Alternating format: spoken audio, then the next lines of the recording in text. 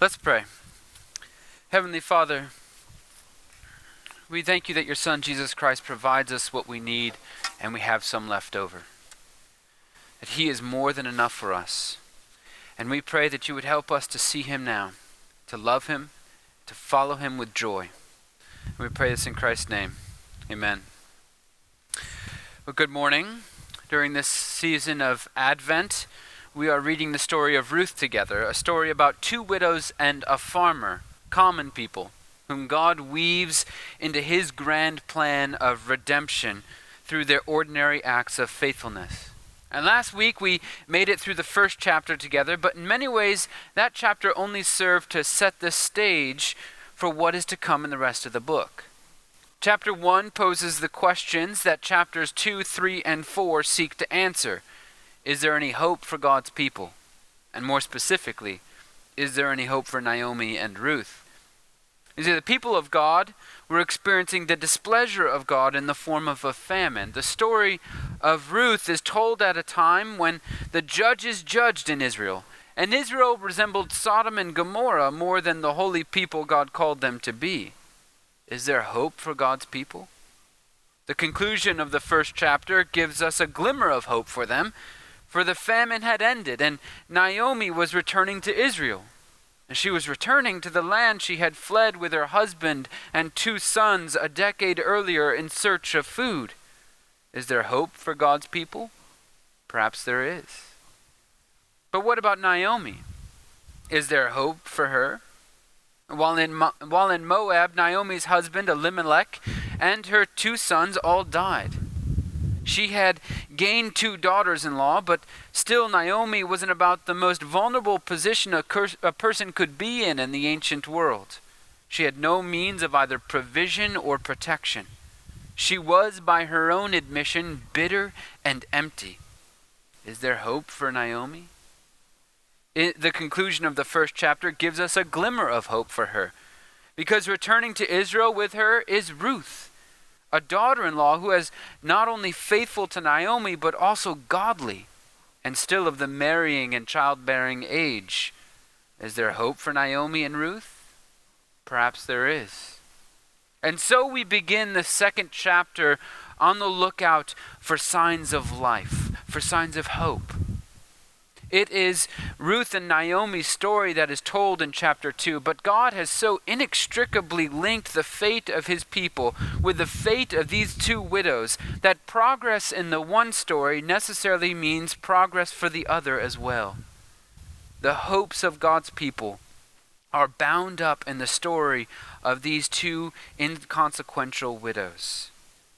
And in a creative way, the narrator of Ruth gives us reason to hope right out of the gate in chapter 2. In the first verse, he introduces us to a new character. It's Boaz, who is not only kin to Naomi's deceased husband, but he's also an influential and wealthy man in Bethlehem. We've not met Boaz yet, but by merely letting us know of his existence in the first verse, the narrator is winking at us, because he already knows how this story is going to end. He wants us to experience the story as Ruth and Naomi would have experienced it, but he also wants to show us the ways in which God was involved that neither Ruth nor Naomi could have known because they were living the story. And so with a wink and a nod, he brings us behind the curtain that hid God's hand from Ruth and Naomi so that we might see God at work providentially ordering their stories according to his will. In verse 1, he introduces us to Boaz, the rich kinsman of Naomi's. And then in verse 3, he tells us that it just so happened, wink wink, that Ruth stumbled upon his farm in search of work. Ruth at the time had no idea that Boaz even existed. And yet, out of all the farms in Bethlehem, Ruth just so happened, wink, wink, upon the farm of a rich relative. Now, perhaps that's how Ruth and Naomi experienced it, just so happened. But the narrator wants you to see God's hand at work. This is no coincidence. This is providence.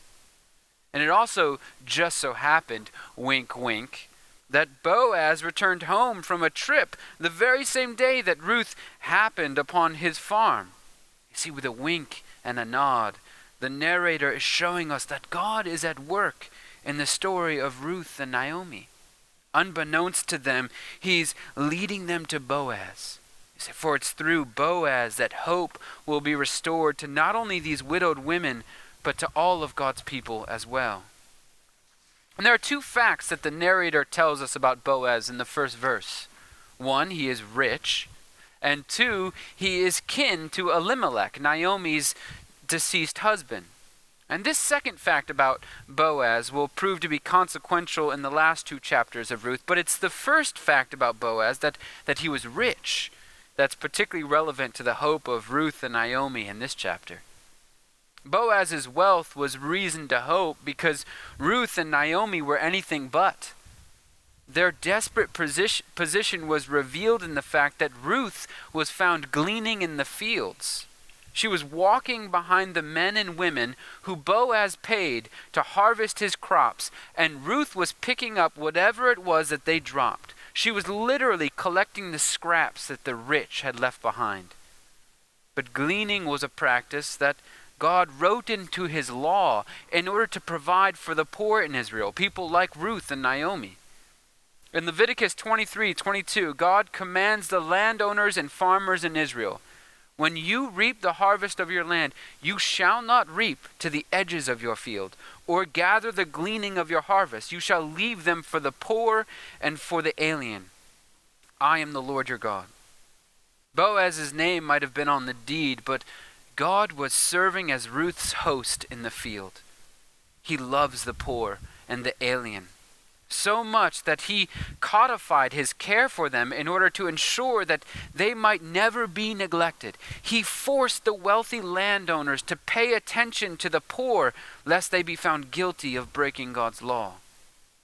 Ruth was, as one scholar describes her, no quiet, mousy lady, but she was powerless and poor.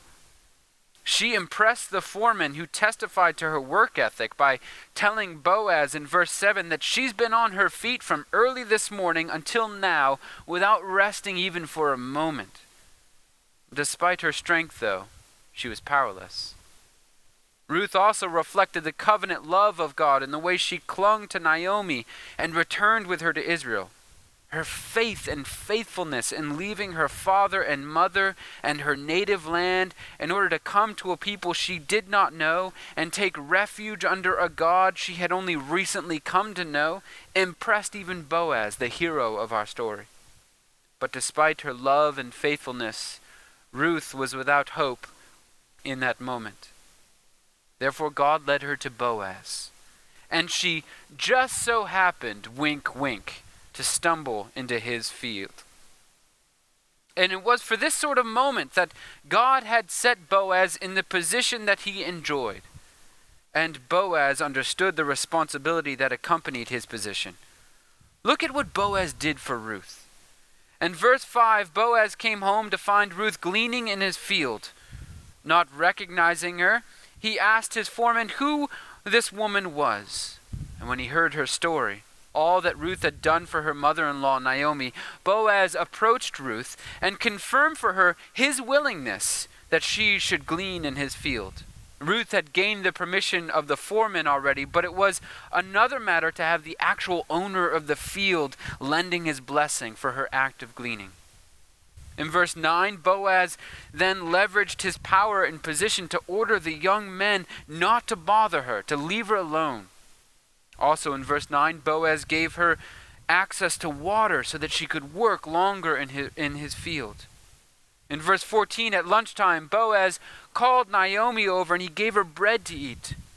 In verse 15, he then went above and beyond in his care for this poor widow by instructing his men to not just leave her alone, but to let her glean among the standing sheaves as well. Don't just leave her the scraps that you've dropped, but let her pick alongside of you. This was beyond what the law required. In verse 16, Boaz then tells his men, perhaps recognizing that Ruth may be not comfortable with picking from the standing sheaves because the law only permitted her to pick up what was dropped.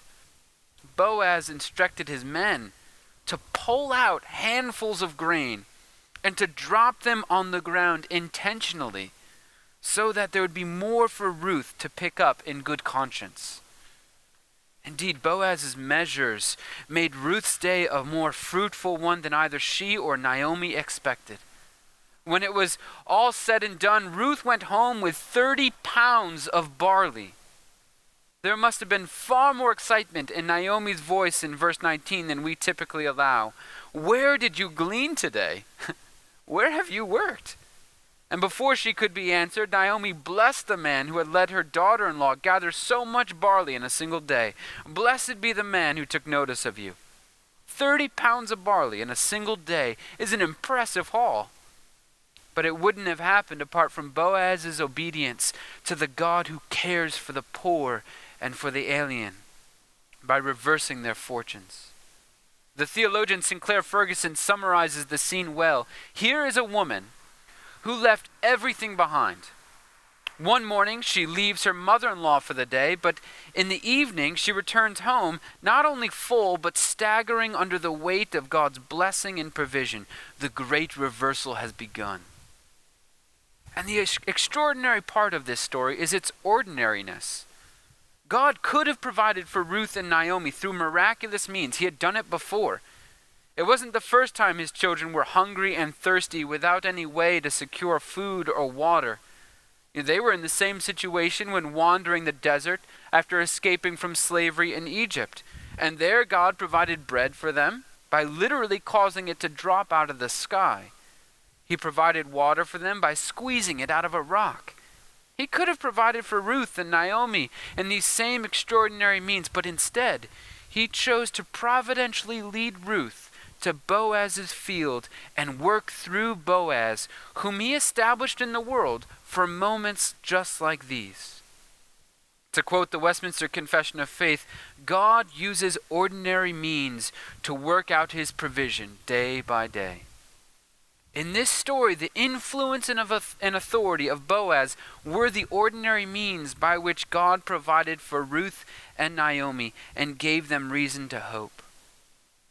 Tim Keller always says that if you're reading the Bible and it never chafes against your cultural sensibilities, no matter what culture you're from, then you're reading it wrong. Because there's no one culture that is a perfect one-to-one match with the kingdom of God, which means there will always be conflict at some point. And for us in the West, in this present moment, the story of God using Boaz and his position of authority to accomplish his will is one of those facts that chafes against us. Because authority and power are perceived as inherently evil. The mere possession of influence in society is a cause for suspicion. And yet in this story, God shows us that he's willing, chooses to even, operate within the power structures of this world. The abundance of Boaz was a tool in the hands of God. And Boaz gladly participated in this plan because authority is not inherently evil, but authority without regard for the poor, the widow, the immigrant and refugee, the oppressed is evil. Boaz understood that with his position came a responsibility for these people who cannot care for themselves, either because they don't have the means or because society has so long ignored or silenced their voices that they're no longer heard when they speak up. God required this of Boaz. He demanded it in his law, and he requires the same of you as well, of any person who would be so bold as to call themselves Christians, little Christs. You see, God puts his children in positions of authority precisely so that they might have the opportunity to participate with him in the strengthening and renewal of all things and of all people. And you can see this as far back as Abraham. In Genesis 12, God says to Abraham, I will make of you a great nation, and I will bless you, and I will make your name great, so that you will be a blessing. The blessing of Abraham was for the sake of others. In Paul's second letter to the Corinthians, Paul praises God in the first chapter of his letter, and he says this, Blessed be the God and Father of our Lord Jesus Christ, the Father of mercies and God of all consolation, who consoles us in all of our afflictions, so that we may be able to console those who are in any affliction with the consolation with which we ourselves are consoled by God. Our consolation is not just for us, but for the world, for others who will need consolation as well. So it's not just money and power and influence that God gives to his children so that they might be positioned to minister to the world. It's comfort as well. It's wisdom, experience, it's joy, it's faith, it's confidence.